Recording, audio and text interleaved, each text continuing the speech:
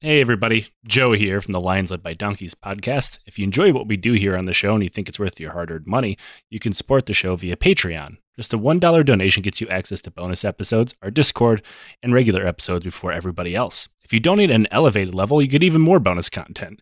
A digital copy of my book, The Hooligans of Kandahar, and a sticker from our Teespring store. Our show will always be ad-free and is totally supporter-driven. We use that money to pay our bills, buy research materials that make this show possible, and support charities like the Kurdish Red Crescent, the Flint Water Fund, and the Halo Trust. Consider joining the Legion of the Old Crow today. And now back to the show. Okay, this is Shake Hands with Danger Mix, track 4. Shake hands with danger. Meet a guy you ought to know. I used to laugh at safety. Hello, They call me. and welcome to another episode of the Lions Led by Donkeys podcast. I'm Joe, and with me today is Liam Anderson, one of the There's Your Problem crew, the only engineering podcast worth your time, and honorary Armenian as of today.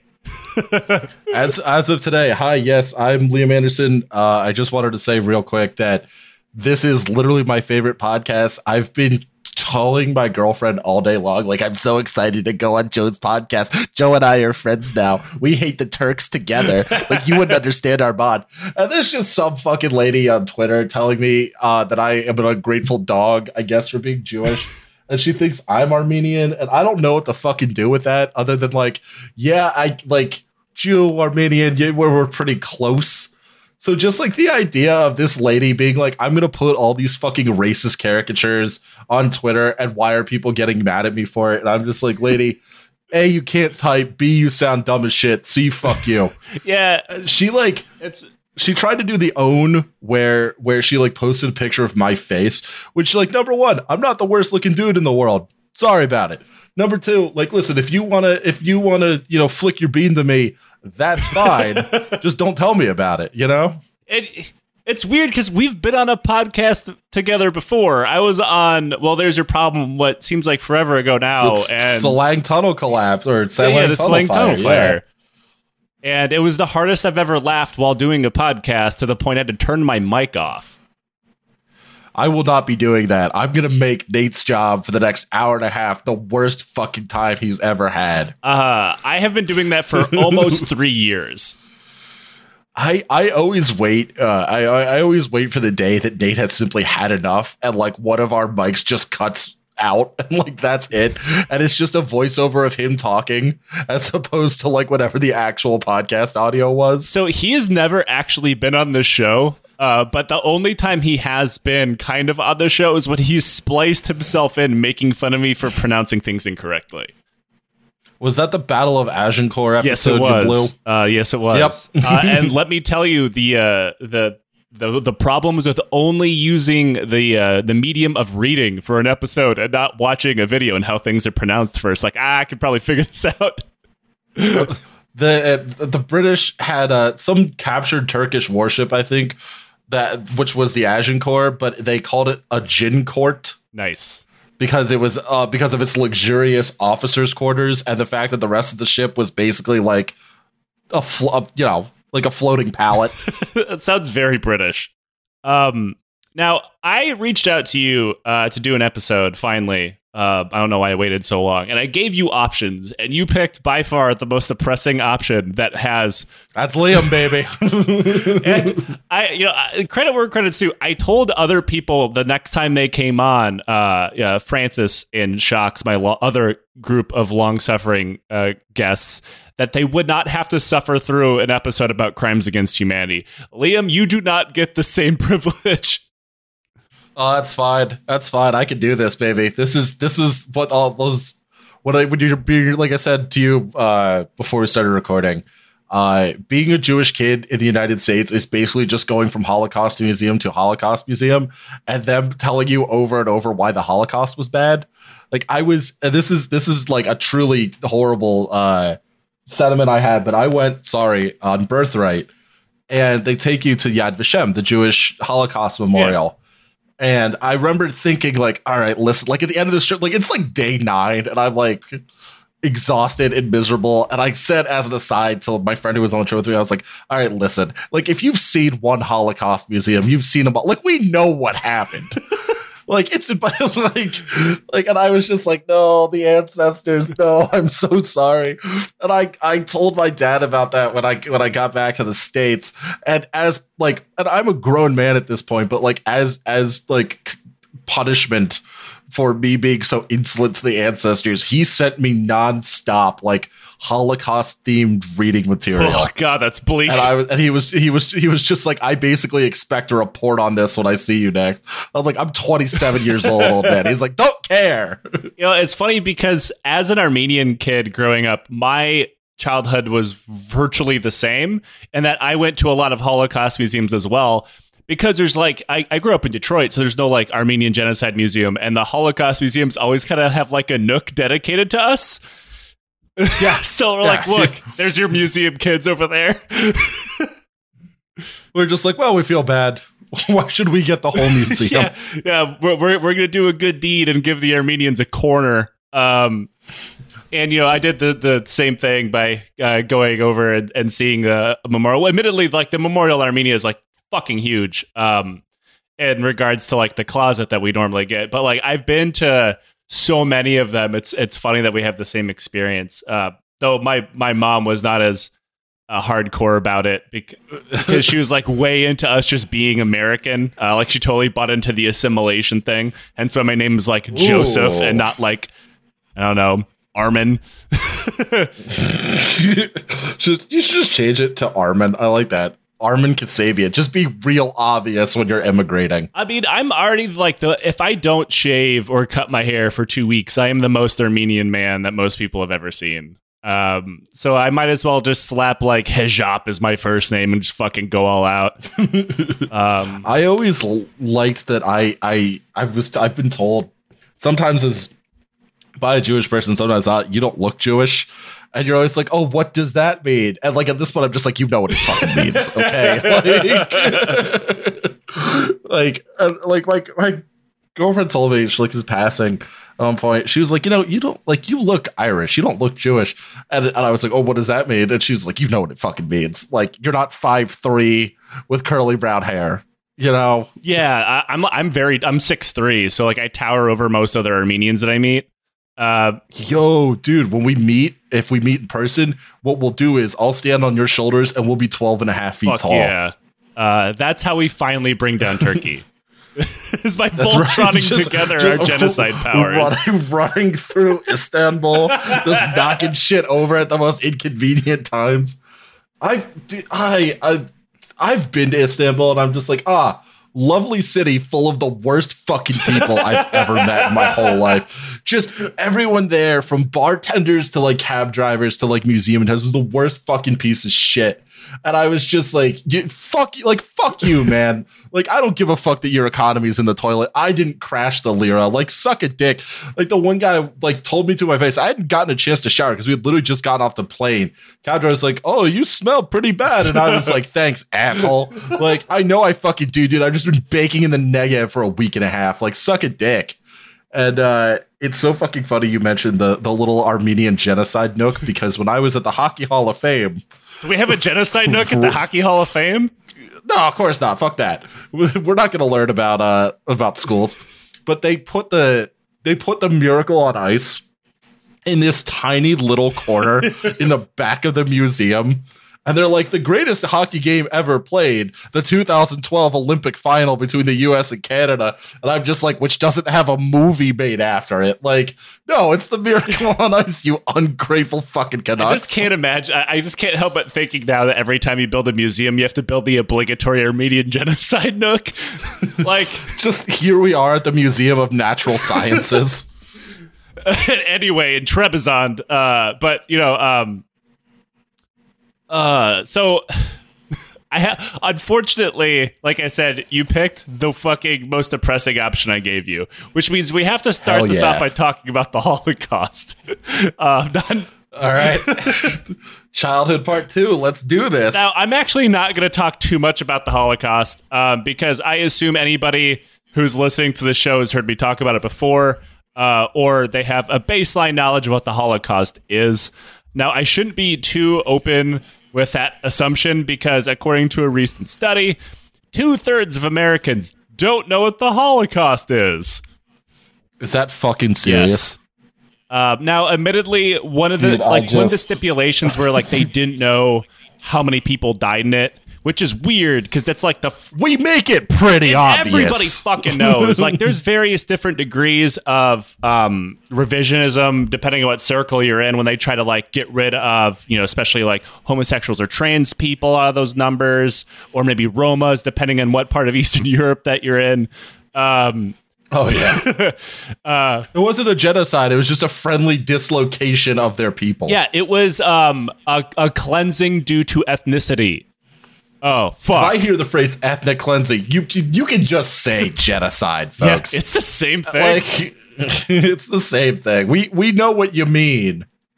So I'm going to go on a limb and assume that most people listening aren't that fucking stupid, and you're aware of what the Shoah is. So we're going to move past that, and we're going to talk a little bit about what my favorite topic on any genocide is, and that is armed resistance to that genocide. Because, as I'm sure you can attest, and things that people have told you, one of the first things that anybody ever talks about is like, wow, they just went into the camps to be slaughtered like animals. Oh, they love to do Yes. that. They love to do that shit. And I'm just like, A, please don't besmirch the memory of my people that way. B, nuh-uh. And yeah, like, they fucking far right. Like, even the there's the I can't even remember the name, but there's a reactionary far right Jewish gun owners group that loves to do that shit. And they're all these bizarro world, like, they're first of all, they're all Soviet expats. Yeah, And, we're like, weird. I don't know how many of your listeners are Jewish, but like specifically ex-Soviet American Jews who emigrated, especially right around the fall of the Berlin Wall. Absolutely the most insane right-wing reactionaries you've ever fucking met. They're like to the right of Kissinger on foreign policy. Like, dude, they're all nuts. And like one of them, like, my parents attend this like synagogue in beautiful York, Pennsylvania, not a huge Jewish community.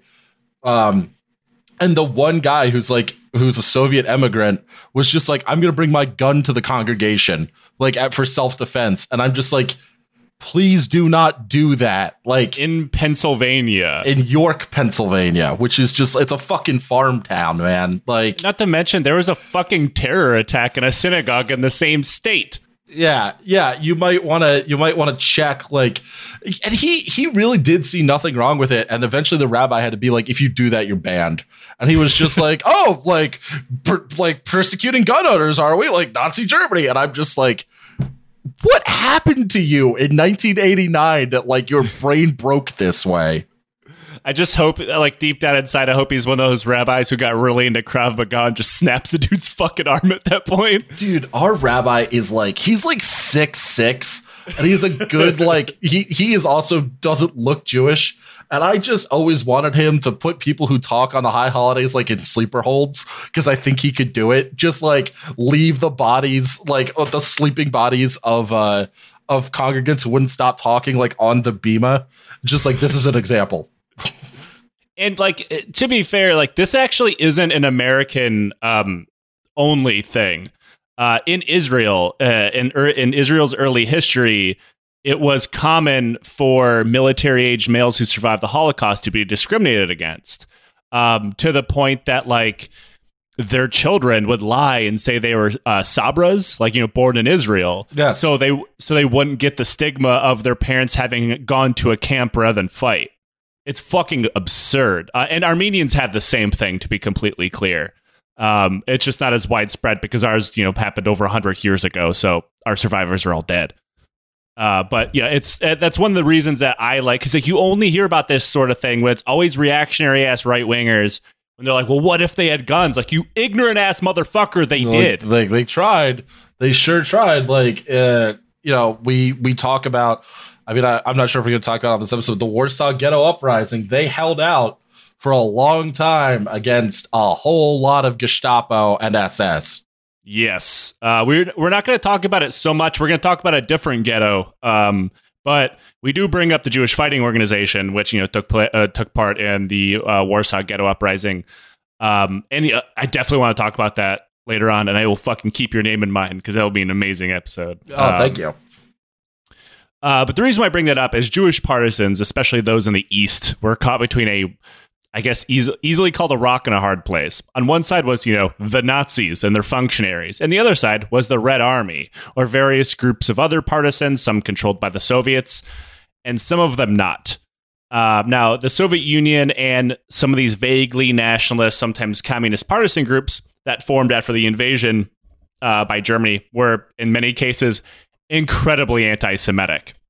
The Soviet Union itself was also incredibly anti-Semitic, though it wasn't always that bad, or was not supposed to be that bad. No, that's sort of comes with the geographic territory you happen to be standing on. Well, we have the Jewish Autonomous Oblast. Yeah, thanks, guys. The Pale Settlement Law. For instance, after the revolution, the Pale Settlement Law was abolished from the Tsarist days that pretty much exiled Jews to one very specific sliver of land and nowhere else. And that was actually something the Ottoman government did as well when, they said, quote, the Armenians can live in the desert and nowhere else, where, you die because you can't live there.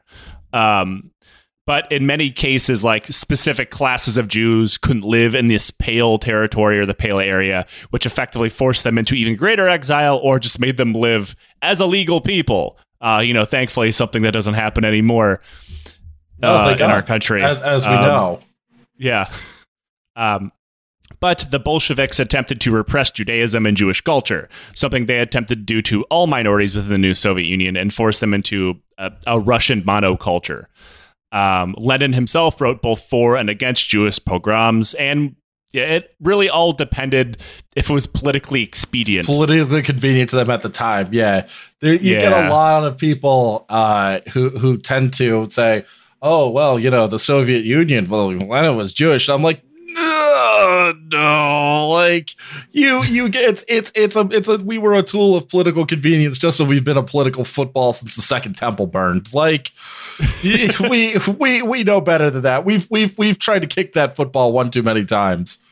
Yeah, I mean, for example, obviously there's the White Terror by the White Russians during the Civil War. They targeted virtually everybody walking, but mostly Jews. And Lenin spoke out against that because he had to look good in comparison to White Russians, which, again, low fucking bar. But then in 1919, in his, quote, policies on the Ukraine, he said that Ukrainian Jews shouldn't be allowed in any administration positions within their new system. So, yeah, he got a bit of a mixed bag, comrade. Russification is bad. I think we can kind of agree on that. Yeah, good thing we don't still deal with that today, like that war that my fucking half my goddamn country was taken in September. Yeah, no, that's the worst part about dealing with these online Twitter dweebs that are all 17 and tankies. It's just they're Soviet Union always good, and I'm just much like every other country, Soviet Union a land of contrasts. I'm begging you to not just read theory. Yeah, I would instead invite them to read history books, particularly those not written by Grover Furr. A guy that is somehow still alive because there's no justice in the world. Is he fucking really? Yeah. At least that's what I heard. I could be fucking wrong. I don't know. To Wikipedia. Now, by the 20s and 30s, the Soviet Union officially made discriminating against Jewish people bad again. A year older than my dad. What the fuck? God damn it. See, this is where I say something that Nate has to cut out. But I'm just not gonna do it. Do it. You can do it, Joe. Make Nate earn that money, Joe. But unfortunately, with Jews being able to legally exist again becoming a thing, then Stalin took over and did most of that, and undid most of that. Oh, he sure did. But we're supposed to be a big fan of Stalin. Nah, fuck him. Fuck Stalin. Rotten piss. Yep. He used Leon Trotsky's Jewishness against him and sparked anti-Semitism throughout the Soviet Union once again. He sure did. Also, the doctor's purges, folks. Yeah, and the rootless cosmopolitans, which is like my personal favorite spin on that old you can't be loyal to Judaism and whatever nation of birth that you're in. You know, the same thing that Nazis and everybody else did. Oh, they love the dual loyalty myth, man. They love that. They love that slander, man. I'm just like, as a Jew, like I can tell you, like I have many problems with the United States. But as you'll see with my Twitter exchanges with that dumbass Turk on Twitter, I love my idiot country. You know, it's like I will defend Armenians. I have like the Armenian state doesn't mean a whole lot to me, mostly because I don't think states are a great idea. Same, I feel that. But does not mean I'm cool with being genocided again. So, you know. A little bit from column A, a little bit from column B. I feel that. I very much feel that. And then you get the people who are like, oh, well, you know, you're Jewish, free Palestine. And I'm just like, does it say Israeli anywhere in this fucking bio? No, it doesn't. Right. It says humanistic Jew. Stop that. Yeah, that's, I think, and that is, you know, especially what the Soviet Union and what a lot of other people, like, you can't have loyalty to home and, but, you know, at the time, a country that does not even exist, and now a country that you strongly disagree with. I sure do. But listen, I went to Israel. I didn't marry a nice Jewish girl. My girlfriend is Catholic. I took Bibi's money. I did it right. Now, the reason why I bring all this up is because that's how Eastern Europe was at the time of the Nazi invasion. And like most times in history before it, and for some time afterwards, it was not a great place to be a Jewish person. Most of this ingrained anti-Semitism that had lingered in the generations meant that when the Nazis came through, many civilians were more than happy to sell out their neighbors if it meant that they would be left alone, while others became full-on supporters of the Nazis' goals, despite the fact that, based on dumb Nazi race science, the very people that were helping them were absolutely next on the chopping block due to the hunger plan that was going to kill them in a couple of years. Lithuania. It's now, just Poland too, man. You get these people like, it's so fucking funny because as a Jew, you always hear about that. And you hear about, you know, the few Jews who did return to their homes and like then were killed or whatever. But I always heard about that as a kid. The sort of like they were sold out by their neighbors. Can you believe that? And that's why we all should have our own country. And I was just like, or something else. You're so close. Maybe so dumping arsenic in a water supply. Maybe. I don't know. Many people are saying this. And that is what brings us to our main character today, a guy named Abba Kovner. Have you ever heard of him before? I have heard of Daddy Abba, actually. My dad was a big fan. He fled. My dad was always proud that he fled into the woods. And then became a Soviet partisan and survived the war. And I just always love this idea of Abba, like, sitting under a rock, eating some berries, like, shooting Nazis. He was a poet by trade, if I'm not mistaken. He's actually way cooler than just that. Now, he was born in 1918 in Eshmany, Belarus, but moved to Vilna, then part of Poland, now called Vilnius, and part of Lithuania. I'm sure I pronounced it incorrectly. Most of that, in fact. Who gives a shit? Yeah. If you live in Lithuania, come at me, bro. Also me. Yeah. I believe that we can win. Kovner was made in a factory to be something that the Nazis hated more than anything else. Not only was he a Jew, but he was also a communist. He was a member of what was called the Hashomar Hatzir. Something else I'm sure I pronounced terribly. Hatzir. Yeah, you got pretty close, Joe. You got pretty close. My Lithuanian is bad. My Hebrew is worse. It's okay. They were a socialist Zionist organization, and he was actually, as far as I know, related to Meyer Vilner, which is fucking hilarious. Because that guy was, I think he was his cousin. You imagine going to that reunion, just like gunfire and just like Vanguard party as you're trying to read a poem. And is Meyer related to Golder Meir? I'm sure probably through some corrupt bloodline. That's a fucking power family right there. Yeah, like he said, this is a Jewish secular Zionist movement, and it's actually still in existence today, obviously in a much different form. By the 1930s, the vast majority of its members were centralized in Eastern Europe, and when the Nazis came storming through, they switched from being labor organizers to actively fighting the Nazis. Now, some of the most renowned Jewish partisans, not counting the Belsky brothers, thanks to that Daniel Craig movie, were all members of this organization, to include Mordecai Onelewitz of the Jewish Fighting Organization, who led and commanded the Warsaw Ghetto Uprising. And have you seen Defiance? Yes, I have.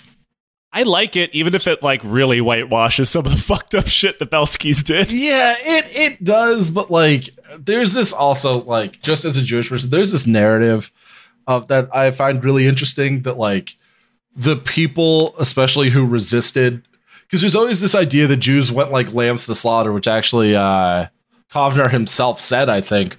But oh yeah, we'll get to that. Yeah, there's a narrative, at least as a Jewish kid growing up in the sort of rural suburban area of Pennsylvania, that like your heroes should be people who fought back against injustice. Like, I learned about the Warsaw Ghetto Uprising when I was like 5, and my dad especially always tried to do the like, no, armed resistance is appropriate like when your people are dying.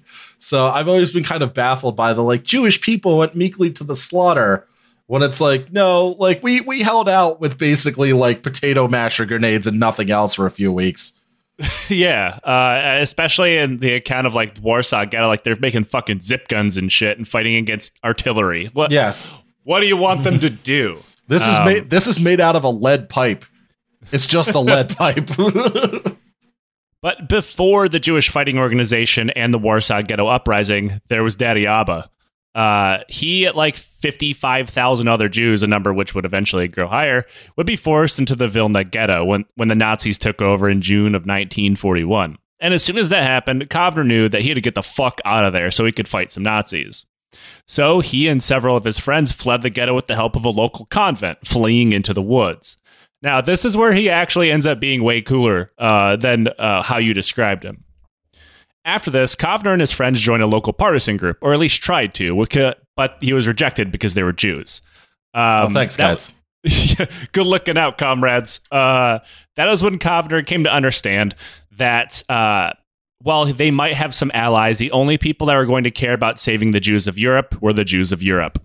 These partisans did not give a fuck about what was happening in the ghetto, so they'd have to form their own group to fight Nazis from within the ghetto itself. So they snuck back into the ghetto to form the United Partisan Organization, which fell under the command of Kovner's friend Yitzhak Wittenberg. So they left. We're free. You're like, fuck that. We're going back in. I love the idea of just being like, we got out, and we're gonna, like, just when I think I'm out, they pull me back in, and it's just a guy through a fence handing you a machine pistol. Now, the UPO had some problems pretty much immediately, one of which was a lack of weapons and recruits. But another was the ghetto itself. Now, inside each ghetto, the Nazis would set up a government led by other Jewish people, which is known as the Judenrat. Now, to be fair, most of the people serving on the Judenrat were not exactly given a choice on the matter if they want to be part of the ghetto government or not. So they're not collaborators or anything. In many of these governments, in fact, most of them, they would immediately be supportive of the resistance groups that would pop up within the ghetto that were normally there to smuggle people out and supplies in, though sometimes it was armed resistance. And in a lot of cases, for instance, Warsaw, that government would actually become part of the command structure of the resistance itself. Vilna, it turned out, was not one of those places. Nope. The government was headed by a former army officer turned cop named Jacob Jens. I think it's Jens or Gens. I'm not sure.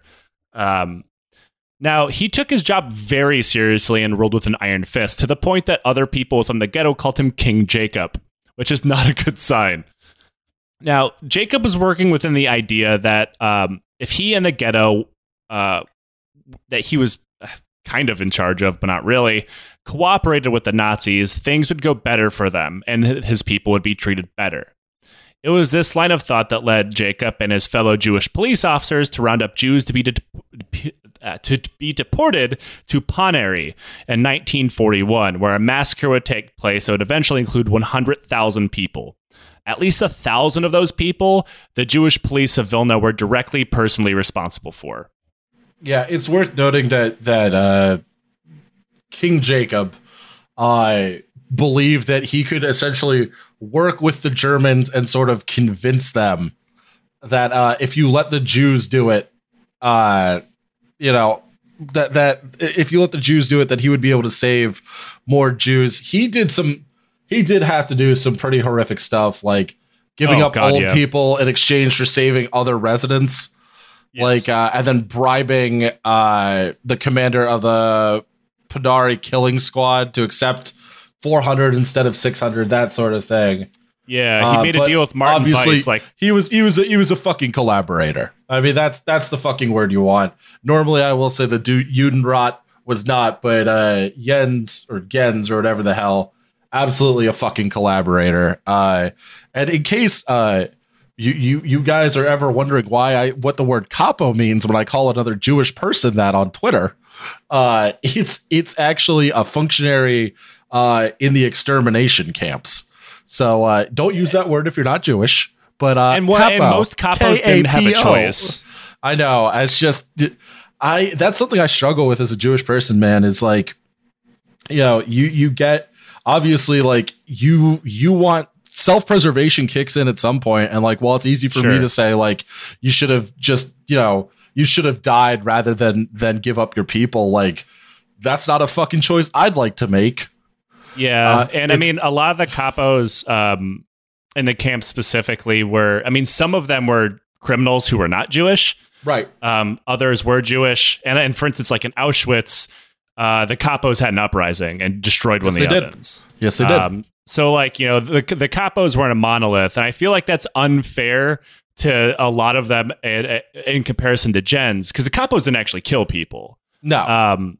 He Jens himself personally murdered 400 people. Yes, he did. And thought he was like saving people to do so. Do not do this, people. Yeah, it turns out you cannot, in fact, make deals with Nazis. No. Tell Joe Biden that. Yeah, Yitzhak Arad, who's a historian and a member of what would go on to be called the Avengers, was hesitant on calling Jens a collaborator. He said that he erred fundamentally in his conception that the German administration regarded the existence of the ghetto and its inhabitants vital for economic reasons. His idea was, if at least this is what Arad says, is like Jens believed he could show the Nazis that like, hey, obviously we're good for you. Look at the work that we do. So you can't kill everybody.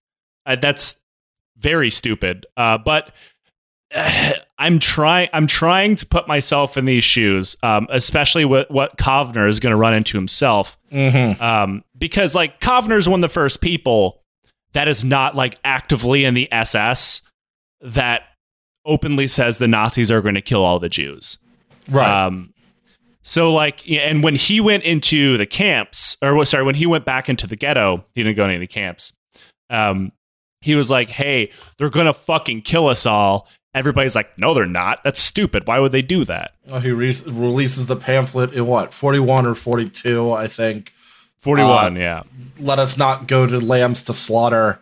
And then it was that nobody knew how widespread it was yet, as far as I remember.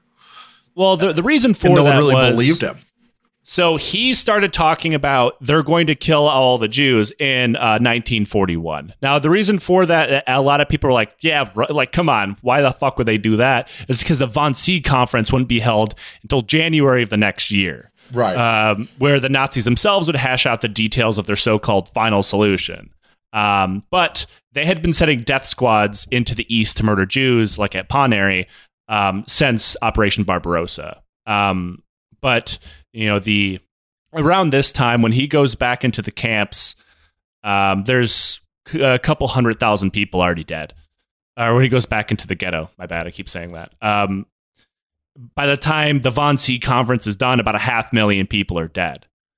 And, you know, when he saw, because like Kovner found Ponary when he was still out in the woods. Right. And he saw the killing grounds and he was like, they're going to kill us all. They're going to use those all on all of us. Yeah. Yeah. And he, like you said, he printed a letter and it'd go down in history where he released it in the Vilna ghetto titled, "We will not let them take us like sheep to the slaughter." And it not only became the organization's motto, but it was the first documented source outside the SS inner circle at this point. Because at this point, the Wannsee Conference hadn't happened, but you know, the Holocaust is well underway. It's well underway and known, but only within certain groups on the Eastern Front. Right. So, like outside of a very small circle of commanders and high-ranking people, he's the first person to say anything about it. The letter ended with, quote, "We will not be led like sheep to the slaughter. Sure, we are weak and helpless, but the only response to the murders is revolt. Brethren, it's time to die fighting like free men than live at the mercy of murderers. Arise, arise with your last breath." That shit's fire, right? Yeah, no, you actually could pick up his mixtape on Dat Piff. But yeah, there's actually a guy from Detroit, your brethren, who has a klezmer band, who did a song about Daddy Abba. I think I saw them on tour. It was weird. But like, yeah, no, it's this sort of like, you'd rather die upon your feet than to live upon your knees. But at that time, he would have sounded like a crazy person, and I think one of the things that does piss me off so much about, well, if the Jews had just been armed, is like, nobody fucking even knew what was happening because nobody told us shit because there's a whole war going on. Yeah, and that like he was kind of like gaped at like a crazy person or an idiot. People just didn't believe him because, I mean, like, I can only imagine someone come, like, your life is shit. Obviously, life in the ghetto is terrible, and people are being killed. Violence begets violence, and this is your reality. But you don't think you and everyone you know is about to be sent to a fucking death camp.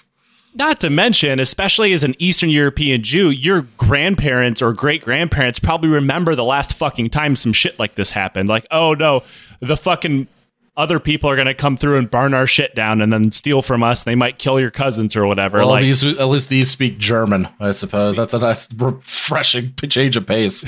Right. Like, pogroms are such a ingrained part of a cultural memory that someone saying like, no, they're going to kill all of us this time. They're like, why the fuck would they do that? That's stupid. Come on. I just love the idea of like your old Jewish grandfather being like, come on. That's like bullets are whizzing past him. Yeah, I mean, like, that's like quite honestly what Jens thought. Like, nah, they can't kill us all. We're worth too much. All right. Like, nah, don't worry, not it, man. Don't worry, not to Nazis. No, it's funny, not funny, but like the sort of desperation to survive and like, well, if we just it's like an abuse victim. Like if we just cooperate, then they'll leave us alone. It's. Being a Jewish person, as I imagine being an Armenian person is fucking depressing, man. Yeah, I mean, a lot of our cultural touchstones all go back to one specific event that happens to be one of the most, like, after like the Holocaust or before the Holocaust, one of the worst crimes that's occurred in modern human history, and one was modeled after the other. Yes, so like we have a lot of general trauma generational trauma is real, folks. 100%. Yeah, and it's always really weird. Like I did a series on Monty Melkonian, and one of the things that kept touching back to him is that he was born in the United States, went over to Armenia to fight, and one of the things is like no matter where you went, Armenians always kind of bonded that way, and it's like incredibly fucked up how we internalize that. But a lot of that I believe is because it's unresolved to this day. Nobody's ever been held accountable for it unless it's through vigilante justice, which was pretty fucking rad. And like nobody accepts it. It's still not legally accepted as a thing in the United States. But we get our corner in the Holocaust Museum, so we have that going for us. We're happy to share our corner with you. That's like, it's so funny, man, because And where I grew up too, there weren't many Jews, so you get these like bizarro world bonding experiences about like the weird shit your upper middle class liberal parents did, like liberal Jewish parents did, where like they're just like bursting through a door and be like, you got to go meet with the Holocaust survivor at the synagogue. And it's like 8 a.m. on a Wednesday. You're like, why the fuck? And my dad's like, never again. Never again means never again. Get your ass there. But cartoons, Rod, shut up and go to school. Yeah, and then your dad calls the school because they're not teaching the Holocaust history right. And then you're sitting in the office and he's just screaming at the teacher and your rabbi's involved. And yeah, it's a whole mess. That actually happened to me. He was very mad that they weren't teaching Holocaust history in a way that he thought was appropriate. So he called up my history teacher and just screamed at them for like an hour. The joys of teaching history, folks. I had a Holocaust history class when I was in high school, and it was taught by some Italian guy from New Jersey. Yes, notable survivor of the Holocaust, Vincent Gabagool. Now, when Kovner returned to Vilna, he and passed out his pamphlet and everything, he probably expected some kind of popular uprising, and that's not what he got. Nope. But he did get some recruits, and he managed to bring together kind of like a cross-hatching of just Vilna society. He brought together communists, Zionists, labor organizers, rabbis. Didn't matter. What do you think that happy hour looked like? Yeah, it's fucking popping. Unfortunately, it was only about 50 to 70 people, depending on out of tens of thousands. That's not great returns on investment there. No. And they were mostly unarmed because, one of the problems with being smuggled into the ghetto is you have to leave a lot of your shit behind. But they did manage to arrange a gun and hand grenade hookup with the same convent that smuggled them out. The same convent that helped smuggle him and the other members out in the very beginning and smuggle him back in also gave them weapons. Thanks, Dominicans. Yeah, we appreciate it's fucking incredible. Can you imagine just like the priest is just like, oh, welcome back, boys. It just like gives you a 22. Here's your sacrament. It's just a fucking grenade. All right, we're gonna let you lining up for communion, and a guy's just stuffing ammunition in like a sack for you. The body of Christ hands you a fucking MP24 or whatever. All right, go get him, champ. Now, Kovner's small group was now armed, again, by the convent. That's just fucking wild to me. They also began openly resisting the Germans. They had a hard time doing a ton of damage due to Jacob, though, and his Jewish police. Now, normally how popular resistance works, for people who are unaware, is people support you. Obviously, like, the people of the ghetto hate the Nazis, therefore they will support the resistance. And that makes your job easier. You get better recruits, you get more hideouts, you don't have to wonder where your next meal is going to come from or someone's going to fucking snitch on you. That's not what happened. Because he had the cops, and the cops are actively working against them. In other ghettos, the cops were also normally resistance fighters, because, they realized that, like, I'm going to fucking die too. So what would happen was, say the resistance would carry out something, say, like shooting a Nazi. The Nazis would then clamp down harder on the ghetto. And instead of clearly, like, understanding that, like, the Nazis are doing Nazi shit, Jacob would instead blame the resistance for the increase of Nazi pressure on the ghetto. So, like, the Nazis are being dicks to us because the resistance shot a Nazi. Not like the Nazis are being dicks to us because they're Nazis. Because they're Nazis. Yeah. That's a Jesus Christ. Antifa are the real fascists. Yeah. What is the FA, Jacob? Weird. Tell us what the FA is. Yeah. Yeah, and like that made life for Kovner and his fighters pretty hard. And so by like 1943, with resistance rising within the ghetto, Jacob finally straight up sold out the partisan leader Yitzhak Wittenberg to the Nazis, who at no point had figured out who was actually in charge. So they couldn't do a decapitation operation and try to take out the leadership. Now, Wittenberg heard through the grapevine that the Nazis had a picture of him, they had his name, and they were looking for him. And he knew if he tried to, dive into the hideouts or whatever, or even run from the ghetto, the Nazis would just come down on the partisan group. So he simply walked into the Gestapo office and turned himself in knowing he was going to die. Because he figured if they killed him, the heat would come off the partisans. And that's kind of what happened, honestly. Now, there is a rumor that Jacob and Wittenberg had an agreement ahead of time, and he slipped him a cyanide pill while he was in jail. There's no evidence of that other than what seems like historical revisionism on Jacob Jen's family side. And there's also some also don't argument. Want your dad to be a collaborator. I get it. Yeah, I understand why you do it, but you're wrong. There's also some arguments on if Jacob himself sold out Wittenberg or another member of the Unrat did it, but it seems like it was probably Jacob.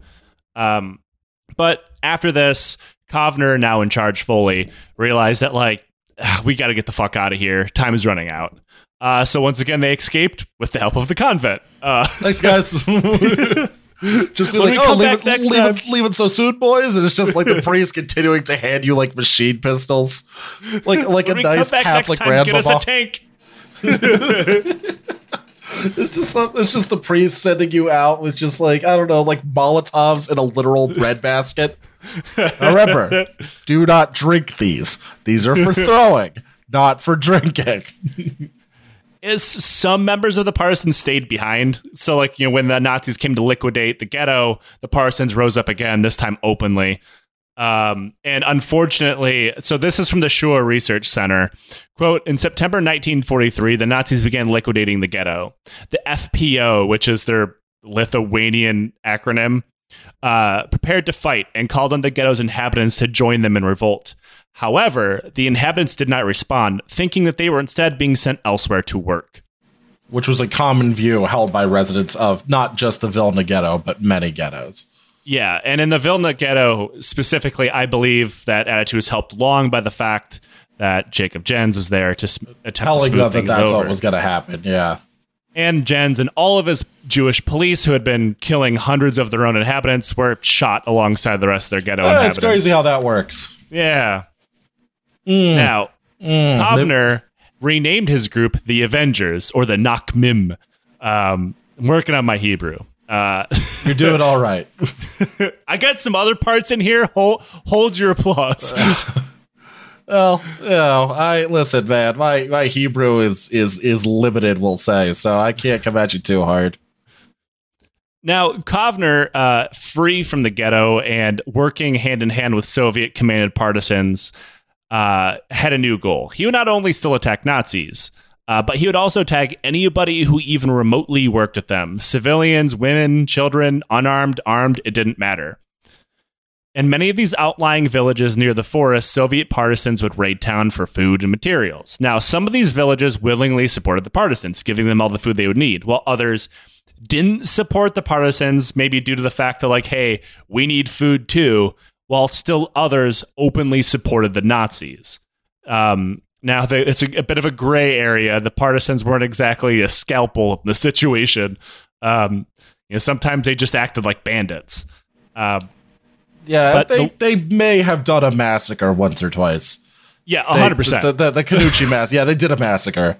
But it's worth noting that, as far as I know, a lot of those, the Kanuchi massacre is at least controversial.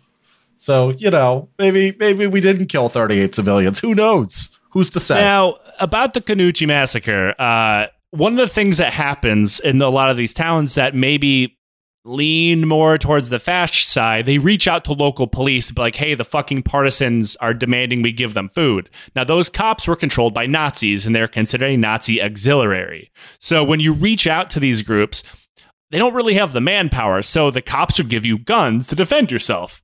Now, the partisans, Kovner and his group included, seeing that these civilians were now armed by the Nazi-controlled state, assumed this meant they were collaborators. So in 1944, Kovner and his unit raided the village of Kanuchi and killed 38 civilians and then burnt everything to the ground.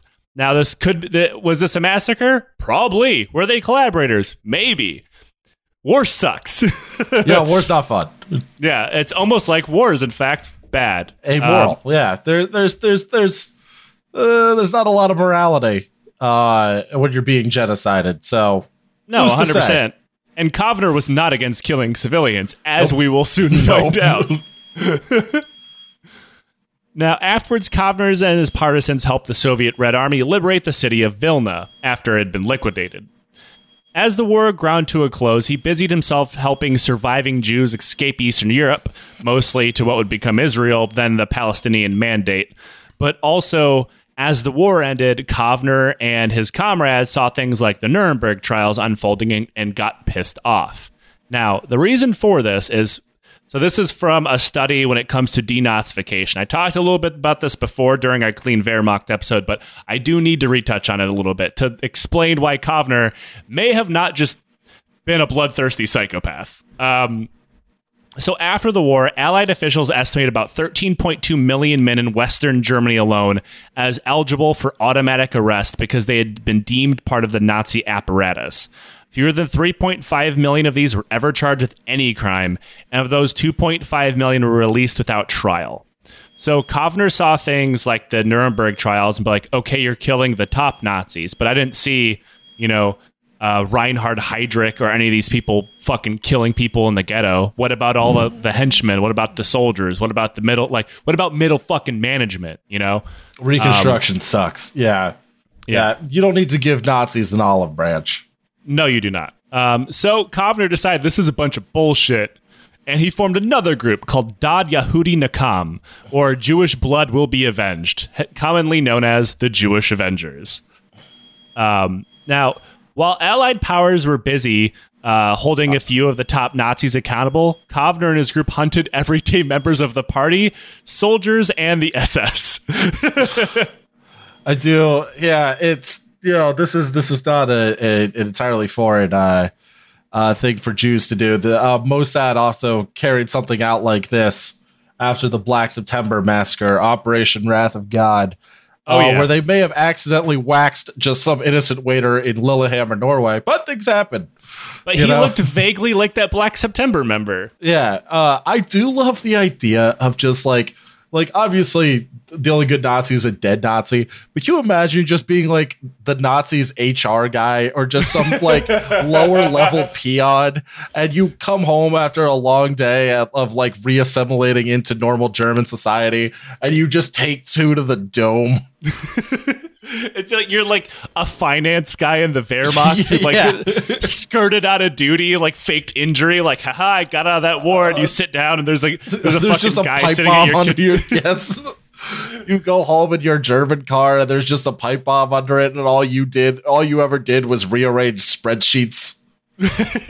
I mean, admittedly, those guys get the wall. All right, yeah, if you're really into Excel, they get the wall. You're getting knock-mimmed.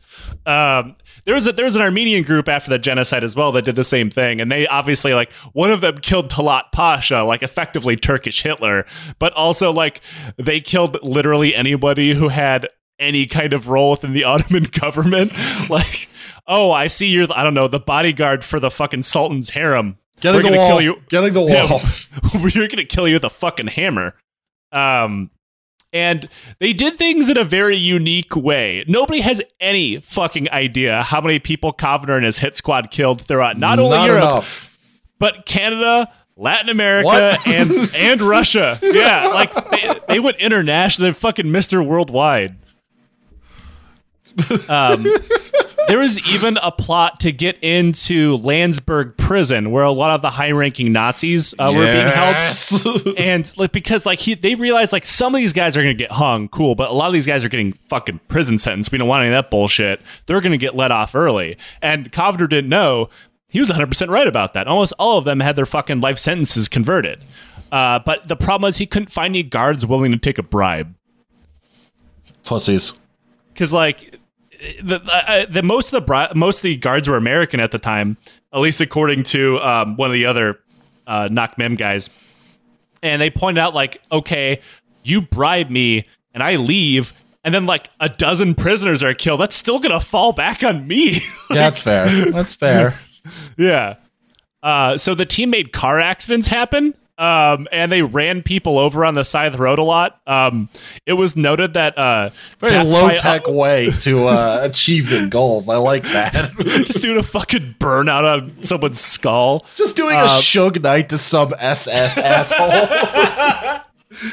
And it's noted that like auto vehicle deaths by former members of the SS mysteriously skyrocketed. They also strung people up from trees and broke into their houses and shot them. But they didn't want to like openly murder them because it caused other ones to go into hiding. Though they didn't, like I said, these guys aren't exactly a fucking surgical scalpel here. Like they one time, a former high-ranking Gestapo official had gone into a hospital for a routine surgery, right? And he was mysteriously found with a fucking vein full of kerosene and dead. It's experimental procedure. See how they like it. They also tracked one guy down all the way to suburban Winnipeg, Canada. Oh my god! His name was Alexander Locke, and he was an Estonian, or he was an Estonian auxiliary that worked in a concentration camp, and he was thought to be responsible to around 100,000 deaths at his camp. So they waited for Locke's wife to leave to go to an evening cinema trip, and then confronted him in his home with all of his crimes, evidence, and like, we're gonna kill you. However, we invite you to kill yourself first. Otherwise, we're gonna come back and kill you and your entire family. So he killed himself. That'll do it. Hey man, if it's stupid and it works, it's not stupid. Yeah, I mean, they didn't want all these guys to catch one between the eyes, because then their other Nazi buddies would find out. But if a whole bunch of them mysteriously killed themselves, it's genius. Yeah. But after looking at the amount of Germans he killed, which is thought to be several dozens, he figured at this rate he was never going to avenge the victims of the Holocaust. So Kavner decided the only thing that could avenge the Jewish people was doing a genocide of his own. He said, quote, "a nation for a nation," and came up with a plan to poison the municipal water supply of Nuremberg, Munich, Hamburg, and Frankfurt, with the goal of killing 6 million Germans to make up for the 6 million dead Jews of the Holocaust. It's poetic. It's poetic. I love, we've got to think bigger. What can we do? Like a marketing meeting. Yeah, right. Boys, a marketing meeting of your local vigilante group. Boys, our Nazi killing is doing well. It's like that scene in Inglourious Bastards where he's like with Stieglitz or whatever. He's like, your status as a Nazi killer is still amateur. We will see it if you wanted to go pro. Yeah, that's exactly what Kavner is, the Brad Pitt in this situation. Yeah, Kavner is trying to see if people want to go pro. Yeah. I just love the escalation from we're just going to hunt down individual Nazis and kill them to what if we killed 5 cities worth of people? And admittedly, a lot of people in the group are like, wait, what? Yeah, that's right. Five cities, baby. Fucking do a Western Germany tour, baby. Now, this is where a lot of details get murky. As you can imagine, a lot of the people involved in this don't want to say they were, because, the genocide. But the first thing that Kavner had to do was find a massive source of arsenic. And now this is all mostly hearsay, but it's been repeated by multiple people. So I will say take this with a grain of salt. He was put in contact with a guy named Chaim Weizmann, who then put him in contact with a chemist named Ephraim Kaitzur, who then hooked him up with a fuckload of arsenic. Now, the reason why a lot of people say that this did not happen, mostly that being Weizmann and Kaitzur, is that they would both eventually become presidents of the state of Israel, and that would certainly look bad on the record. No, they don't care. There's the not early Zionist groups, but there's a group called the Stern Gang and the Haganah, and they blew up the King David Hotel in Jerusalem, and then one of them went on to be president. So like this shit happened a lot in Israel's early days, just like you're done, massacring British soldiers or whatever, and then you turn around and you're president now.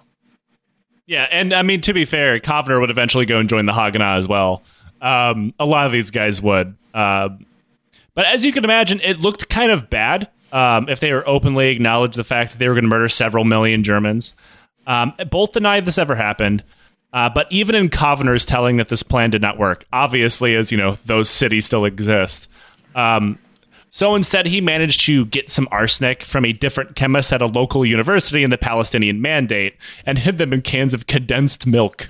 Now, this is where Kovner ends up being kind of dumb. In order to travel to the Palestinian Mandate, which the British had severely restricted immigration of Jewish people into because they realized what was happening and were very bad at administrating and, look at the problems that we have. But if you were a Jewish person in Europe, you couldn't just be like, I'm going to go to Jerusalem. Nope, they didn't like that. Yeah, so he disguised himself as a member of the Jewish Brigade, which fell under the British Army. And he had fake papers to go along with it. And he was traveling by boat. His name was called out, his disguised name. Now, this led to a problem. His disguise was immediately found out because in order to be a member of the Jewish Brigade, you had to speak English, which Kovner did not. Whoop. So all they had to do is like, hey, are you whatever his disguised name is? Like, what? Like, oh, he doesn't speak fucking English. Yes? How you say, yes? And like, so he was caught immediately. And he managed to ditch the cans of condensed milk overboard into the water. Which contained fish. which contained enough arsenic to kill millions of people. Maybe they're still there. I don't fucking know. But he wasn't caught because the Brits were onto his plan to kill half of Germany. He was caught because they assumed that he was working with many of, the Haganah and smuggling people into the Palestinian Mandate. And he was not the first person to try to disguise himself as a member of the Jewish Brigade. And there's also the possibility that he was ratted out by people like Kaiser and Weizmann because they looked at this guy who came at them with a plan to kill 6 million people and were like, this might hurt our chances of starting our own country if we kill Germany. So they turned him in. But that's kind of hearsay, I guess. But either way, Kovner was not out of the operation, leaving the Avengers under the command of Joseph Hartz, who decided that he saw this first plan, which, to be fair, he was on board with, but he now saw it as being untenable. So he had to move on to Plan B. Plan B targeted Stalag 13, a prisoner of war camp that housed solely members of the SS that were being processed and arrested, and somewhere in the process of being looked at to make sure they weren't some horrific war criminal. And then when they were found out not to be, they were just released. Basically scot-free. So this was the good plan. Yes. Although I do, like I said, I like the chutzpah of just like, we're going to get so much fucking arsenic, you guys. It's still incredible, that he had, Harmutz, just got all this arsenic very easily. Well, he was ready to go. Well, Kovner's like, no, I gotta go to the fucking Palestinian Mandate. I gotta put on a fucking disguise, get all these fake paperwork. And Harmut's like, yo, I got all this arsenic right here. You guys want to go? I'm ready.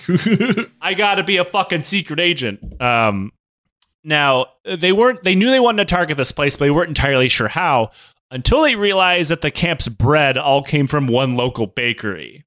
So Harmutz picked out someone from the Avengers ranked who looked young enough, but also Aryan enough to be hired by the local German bakery, which I have to say is the most horrible sentence I've ever had to say out loud recently. Glad I could be here for it. Imagine you're a Jewish partisan, which one of us looks the most German so we could pass into our almost certainly anti-Semitic baker. He speaks the third most Italian. I don't speak Italian. He settled on a guy named Ari Distill, who looked to be about 15 years old and had blue eyes and sandy blonde brownish hair. So he got the job. Yeah, and he got the job as a trainee baker. And the plot had to wait a couple months for him to slowly work his way up through the bakery ranks to be able to work on his own in the morning. At that, like, this is the long game, man. Like, someone in the Avengers, like, can we just go in the front door and machine gun these people? Like, we can we could, just fucking... but have you guys heard of my incredibly elaborate and needlessly time-consuming plan?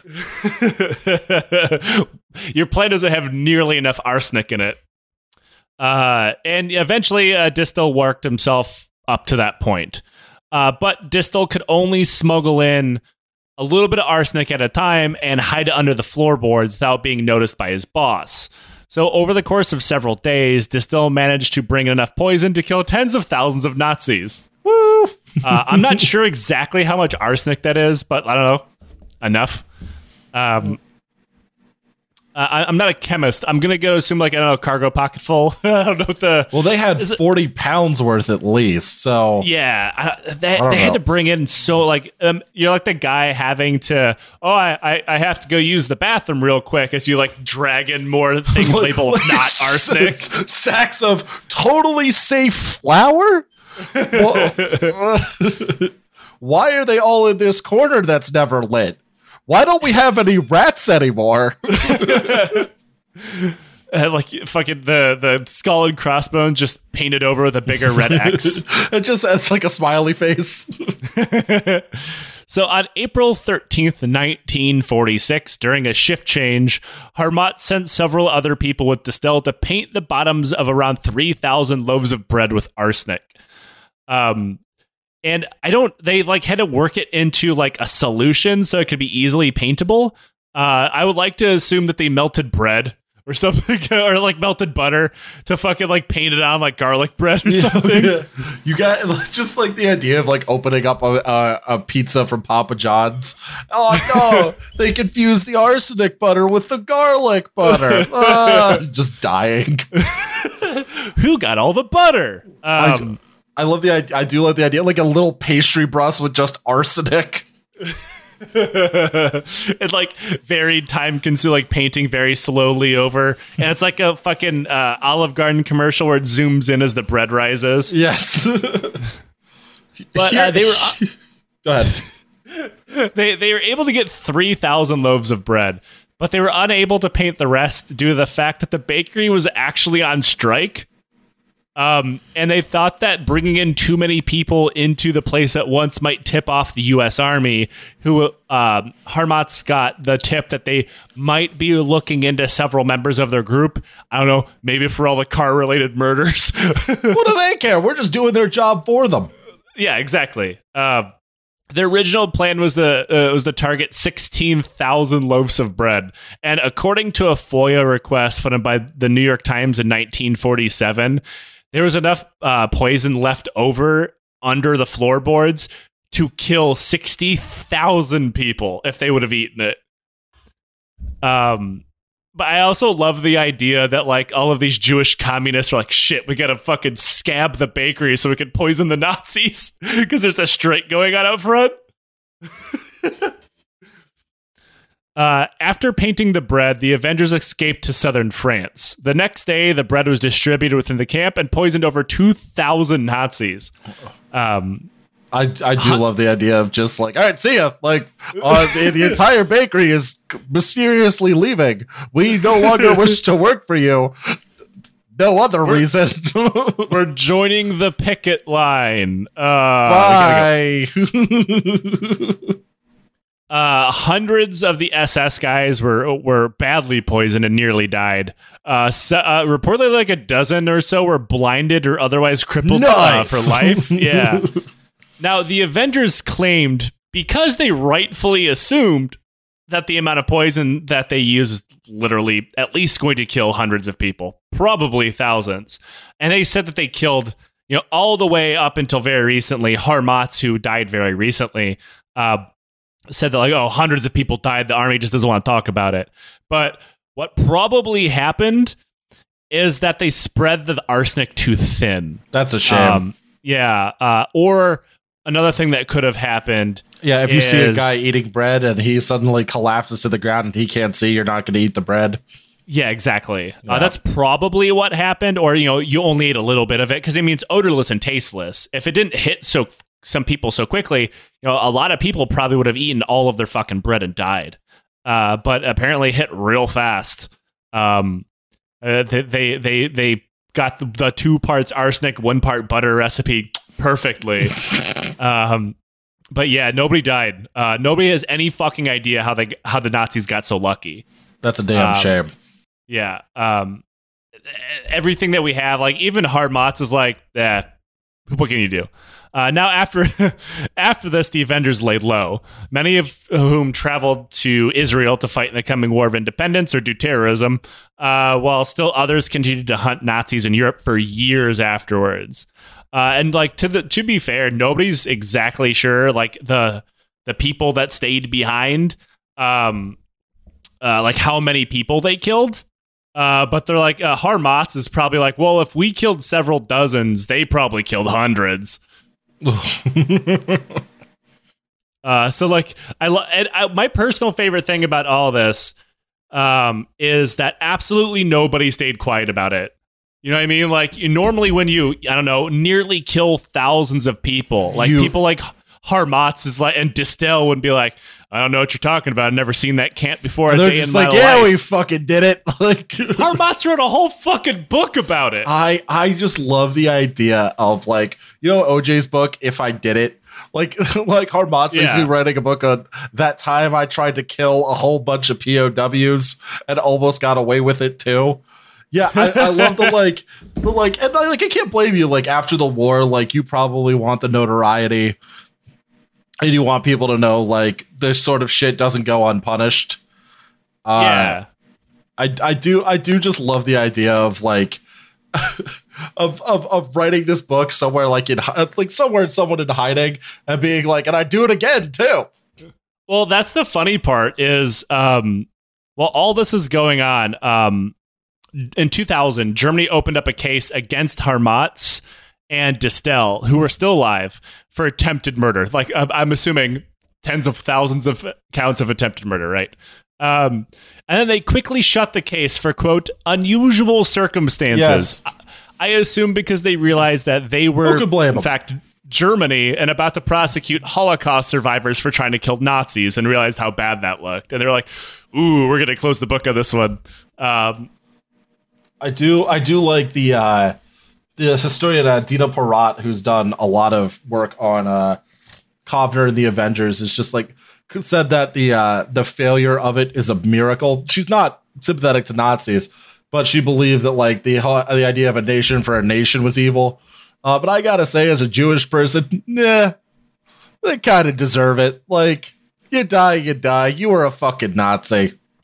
Yeah, I mean, I for wiping out the SS camp, I don't feel bad about it. Now, if they would have succeeded with like murdering Wiping 5 out. cities, I'd be like, oof, okay. But before his death in 2016, Harmatz was asked if he regretted anything that he did. He said that, yes, in fact, he did. He regretted not killing the SS men that he had poisoned. Wait, repeat that. So, before his death in 2016, Harmatz was asked if he regretted anything that he did, and he answered that he did, in fact, regret something. He regretted not killing the SS men that he had poisoned. Yeah, that's fair. It's like, you know that the journalist has to be like, I got him. He's going to act, that he has shameful and like, do you regret, and just be like, yeah, I regret that we didn't kill more fucking Nazis. His sunglasses fall over his head. He lights a fucking cigarette, like blows it in the journalist's face. And that is the wonderful tale of the Jewish Avengers. Now, Liam, on your show, you do a thing called Safety Third, which is one of my favorite parts. Thank you. On our show, we do a thing called Questions from the Legion. Now, today's question from the Legion, now, I guess I should say, if you want to ask a question from the Legion, donate $1 to the show. You get access to the Discord. Oh, okay. I thought you were telling me personally. I'm like, Joe, I signed up for your Patreon, man. No, not you, Liam. You, the listener. Okay. You can ask a Discord through Patreon. You can slide into my DMs, email, messenger pigeon, put a message in a bottle, let it go off the western coast of the United States, eastern coast of, I don't know, Australia. Maybe it'll float over to me. Hope it hits you. Yeah. So today's question from Legion is a mix of the two, and that is, what is your most personal safety third experience that you've had? This one is asking in the military, but I'm curious for you and me, what is your most safety third experience that you've ever had? Oh man. Okay. So when I was, it's not super exciting, but when I was in undergrad, I wrote a paper describing I've only really held boring jobs, but describing the ways casinos lied to Atlantic City and said like, oh, we'll have jobs and we'll definitely pay taxes, wink, wink. And I wrote that paper with a professor of mine, and I got a sternly worded letter from the Casino Trade Association telling me that I was banned from every single casino in the United States and Canada. That's just gonna get you kneecapped by some guy named Vinny. Yeah, so like my girlfriend has convinced me, or tried to convince me numerous times, to go to Atlantic City. And I'm just like petrified that one day I'm going to walk in and they're going to be like, you write that paper? And I'm just going to end up in like a shadowy, dark room, and just like with my kneecaps broken and like my kidney missing. I think my most safety third moment is, and I wrote about this a little bit in my book, Hooligans of Kandahar, but there's some stuff I left out. Great fucking book. Go buy it. Please buy it. I would like to continue eating. So every time we went on a foot patrol, we had to carry a mine detector with us, a metal detector. They called it a mine detector. Didn't fucking work, right? It would beep if you pointed at anything. To underline this, the guy did you get the British one that beeped at anything? So it was American. Well, we may have contracted it out and we may have shared it, but it was from ostensibly an American company. I don't fucking know. It was this fold out piece of shit, and I could point it straight up in the air and it would still beep. Nice. Nice. Like we're literally carrying it for no fucking reason, and it's heavy. I mean, it's 20-ish pounds, but when you're carrying it for 12 fucking hours while walking however many miles up mountains and shit gets heavy. And finally, I folded it up and just put it in my backpack. And my lieutenant got pissy and was like, "Why aren't you carrying the mine detector?" And I was like, "Sir, I don't need a fucking mine detector." And he's like, "Why?" I'm like, I'll look my fucking self. And I just went over to like this like very suspicious looking pile of wires, and I just fucking kicked it. There's pictures of me doing this. We actually had a combat camera guy with us, which now are just called, I don't know, photographers. And he has a picture of me kicking the suspicious mound of dirt. And like from a very safe distance, mind you. And I was like, "Nope, nothing there, sir." Walked over to the next like culvert where they put a whole bunch of bombs and stuff normally. And I just fucking kicked the side of it. I'm like, "Still good." 100% should be dead. But that's my safety third. I love that you'd rather do that than fucking carry the mine detector around. I would rather be a smartass to my lieutenant than keep my legs. That's some real army shit right there, Joe. And that's definitely I don't know, the army in general, the military, for my understanding, everywhere in the world, is just the definition of safety third. One big take to third. Oh, yeah. Yeah. Like, a good example of that is like I was a tank crewman, though I didn't use tanks very often because, 21st century and all. And one of the things is like, obviously we have a turret and we have a hull, and the 3 members of our tank crew are in the turret, one's in the hull, completely separate, right? The driver has a hatch they can get out of, and there's absolutely no safety mechanism anywhere that stops you from traversing the turret while the driver's hatch is open, you can slice them in half. Cool. Cool. There's a warning light, but it does not stop you. That's USA, baby. That's some real proud to be an American shit right there. And another thing is like there's an emergency escape hatch, right? Like if you are the driver and say the tank's on fire and you can't get out of the hatch, your hatch, because remember, you'll be crushed. You have to just specifically line the main gun of the tank over the back left fuel cell, if my memory serves me. Normally it doesn't, to open up this escape chute where you can scuttle into the turret. Oh no. But like, again, there's nothing stopping the turret from moving. Like, say Right. you got hit by another explosion or whatever that originally set you on fire. You could, again, be cut in half. While you're on fire, that's an indignant way to die. Yeah. Or, another thing is like, we got hit with something big enough to hurt the driver, which is very hard. How are we going to move our turret? Oh, we can't. I guess you'll just burn to death. Like, Jesus fuck. yeah. The whole Holy thing's in shit, one big dude. safety third. It's great. Oh, And man. that's why I'm a podcaster now. Yeah, I feel you. I feel you. I will say, I always loved hearing Roz's stories of being like 300 feet in the air, not tied off, and just sort of hoping for the best there. Oh, yeah. So fucking true. Like, I was never a construction worker or anything because I abhor manual labor and I'm terrible at it. But, like, more than once, I'd have to, like, do stupid chores for the army or whatever, many of which required getting on roofs. For like they called it area beautification, where you have to clean garbage and shit off of roofs that accumulates, whether it be leaves or otherwise. We weren't tied off to fucking anything. It makes you more of a man, Joe. Yeah, Don't you? but Don't you want to be a but man's man? On the flip side of that, you would have to wear your ballistic helmet when you used a lawnmower. Why? What? I Why? don't know. You'd have to wear your ballistic helmet, your ballistic glasses, and your fucking flash-resistant Kevlar gloves to use a push lawnmower. What did they think was incredible. going to happen to you? I don't know, maybe the Taliban planted a fucking IED in that field. Oh, what a way to go! Yeah, his riding lawnmower got hit by an IED. The most embarrassing way to die is getting fucking Mujahideen at a goddamn Coleman or whatever. he died doing what he loved, riding his John Deere. Well, Liam, we've already talked about your show a little bit, but you can use this area to plug your show. Thank you, Joe. Sorry, I was eating wings. Whatever. So I am on a podcast called Well, There's Your Problem. We are an engineering disasters podcast with slides.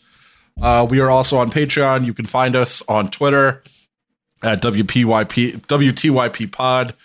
Our next episode is about a plant explosion in Philly that I'm looking forward to. We have bonus episodes every month. $2 gets you bonus episode. You can send in requests. Usually we'll take them. They'll get added to queue, and your episode will be released sort of when we get around to it. But I'm also on here, or I wanted to promote, I am starting to record my own series of stuff, just shit that I find interesting. I don't really have a theme like military history or any of that, but my first episode should be coming out next week, assuming I learn Audition in that time. What else? What's I think it that's called? I don't know yet, man. Perfect. We will when we find out, we'll definitely put that in the show notes and put it under Thank you. our Twitter and shit. Appreciate it. But yeah, thanks so much for coming on the show. Thanks I for love your having show. me, man. I love your show, man. I can't wait to beg, borrow, and scrape my way into becoming a guest again. Yeah, just send me a DM and we'll schedule you. I think last time I managed to worm my way in because I had a book to promote. I don't have a book. You to can promote just this come time. on the show, Joe. You can just come on. I look forward to it, and we have a theme going in the show. Like whenever we're on our way out, we always try to say something kitschy. And like the last couple times, we've always been talking about shooting Nazis. So like I don't know how many times we can say until next time, redacted Nazis. Maybe you just pray for an OSHA violation for some Nazis. A really bad loss of time accident for some Nazis. Yeah. Until next time, give your local Nazis some bread. Yeah, but remember, thick spreads, guys. Thick spreads.